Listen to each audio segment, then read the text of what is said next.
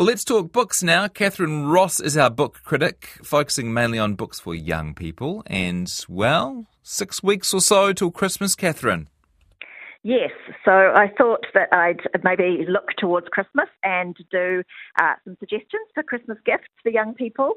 So I know it's not always an ideal gift, and that when they see that roughly Xbox game-sized present, they're always a bit disappointed when it's unwrapped. Yeah. But, once they've escaped into that different world and used their probably very underused imaginations, they will definitely thank you for it. Yeah, and a lot of people might just go into a big bookstore and pick something from the top of the bestseller list, but you've got some more, I won't say more challenging, but maybe more interesting choices today for us.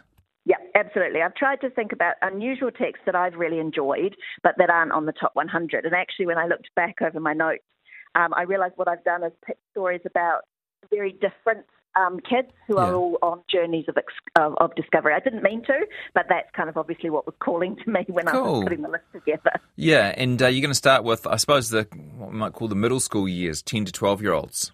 Yeah, so this is what publishers would call middle grade, so sort of intermediate, late primary. So this one's called the Polar Bear Explorers Club. It is book one in a series. So this is about Stella. She was found as a baby. She was abandoned in the snow in the Iceland. But she and her adopted father, Felix, who found her, have created a really happy, rule-free, unconventional life for each other. And Felix is a member of the Polar Bear Explorers Club. Now, this is a club of gentlemen adventurers whose essential items kit always includes a moustache comb, obviously, and definitely no girls. But when they're preparing for another expedition up to the Iceland where Stella was found, she decides that she's not taking no for an answer and she's going on this trip. So you can probably see what's coming, right? Mm-hmm. Before the entire party is even unloaded from the ship, Stella and a crew of other sort of junior members on the expedition have been entirely cut off from the group with nothing but a pack of untrained wolves to keep them alive.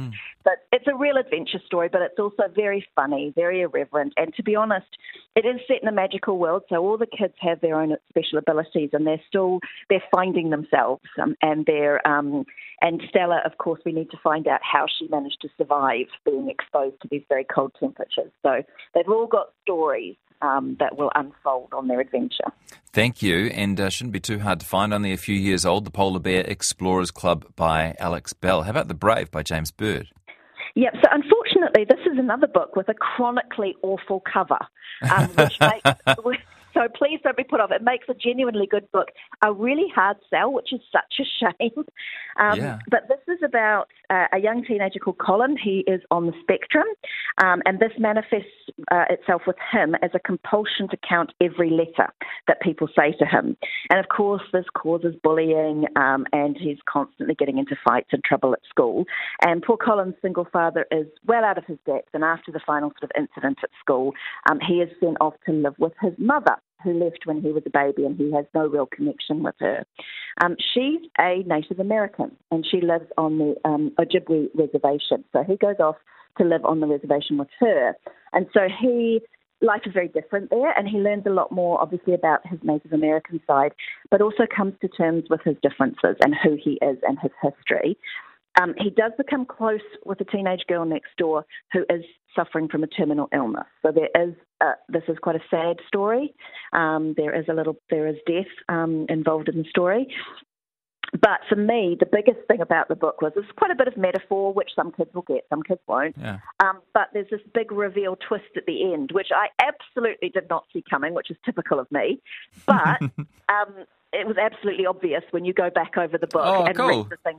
You're like, oh, how did I not see that? So that great really for kids, really Great for kids, a big twist. Yeah, absolutely. Okay, that's The Brave by James Bird. For a little older, 11 to 12-year-olds, 12 plus. Yep, so this one's called Tins by Alex Shearer. It is amazing, a bit of an older book, definitely worth looking for. It's a really quirky, out-there story that makes you just want to keep reading to work out what's going to happen. So this is about a boy called Fergal, and Fergal collects tins. And not just any tins, but tins out of the bargain basket at the supermarket whose labels have fallen off. So it's a complete lucky dip. You could get mushy peas, you could get pineapple. But one day he finds he gets one and opens one. It's very light, and it turns out there's nothing in it but a gold earring. Then a few weeks later, he finds another oddly sounding one, and when he opens it, he finds a human finger. This is a good premise for a book. I love it. Yes, exactly. So naturally, I mean, what else would a child do with it? You put it in the freezer. I mean, who would go to the police or your parents? No, you wouldn't do that. Of course not. And then carries on. But one day he reaches into the bin and discovers Charlotte, who is also reaching for an unlabelled tin.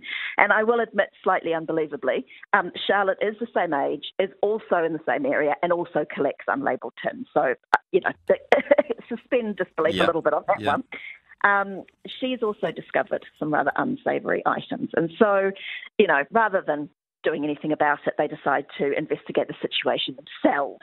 So as a parent, I was literally screaming at these characters, please just go and tell someone.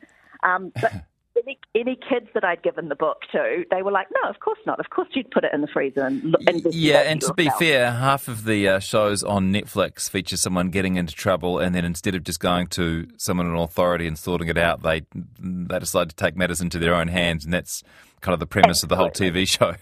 Absolutely. And obviously kids connect to that. It's like, yeah, of course we would. So basically that's what happens. Fergal gets himself into quite a bit of trouble. So there are some warnings with this. Obviously the body parts in cans is quite a big warning. And he does get himself into a little bit of trouble at the end. So maybe not for the more sensitive child. Yeah, okay. That's Tins by Alex Shearer. How about A Kind of Spark by Elle McNicoll? Yeah, so I love this book. This is it's a real genuine insight into what life can be like when you're on the spectrum, and because it's written by somebody who's on the spectrum. So it's a really clever description of how they react to things, why they react to things. So basically it's about a young teenager called Addie, and her teacher announces that in the lead up to Halloween, the class is going to do this lovely fun project and learn about the 17th century witch trials. Which happened in her small Scottish town. And Addie is absolutely horrified to discover, as we all know, that a lot of these young women were tortured and found guilty of witchcraft and executed based on things like being left-handed or behaving slightly differently. Yeah. So Addie actually reads some of these accounts and decides that actually a lot of the women were displaying characteristics of being on the spectrum like her, which is quite an interesting concept and something, we haven't really thought about before. So she decides that she's going to make the town build a memorial to these innocent victims and try and make up for the wrongs of the past. The town's not very happy about this. They want to whitewash it all and forget about the past. So that's the story, but I think it's beautifully written because obviously she deals with bullying, including her teacher who just can't seem to understand the mechanisms that she has in place to cope with daily life. And it's just a very insightful book.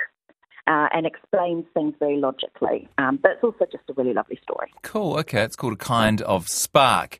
And then a couple of books, and if you just tuned in, Catherine Ross, our book critic, is taking us through some suggested books that might make good Christmas gifts. And now for readers 13 plus. Yes, so I love this one, The Dead Queen's Club by Hannah Capin. It is amazing. It is a remix, but instead of being a remix of a classical piece of literature, it's a retelling of history. So this is the story of Henry VIII and his 6 rather unfortunate wives. And it is just as dramatic when it's set in a 21st American high school as it was in Tudor England. So Henry is homecoming king. His best mate is Annie, whose nickname is Cleves, because she's originally from Cleveland. So far, so familiar. Yeah. Henry has a rather checkered dating history, so tick that one.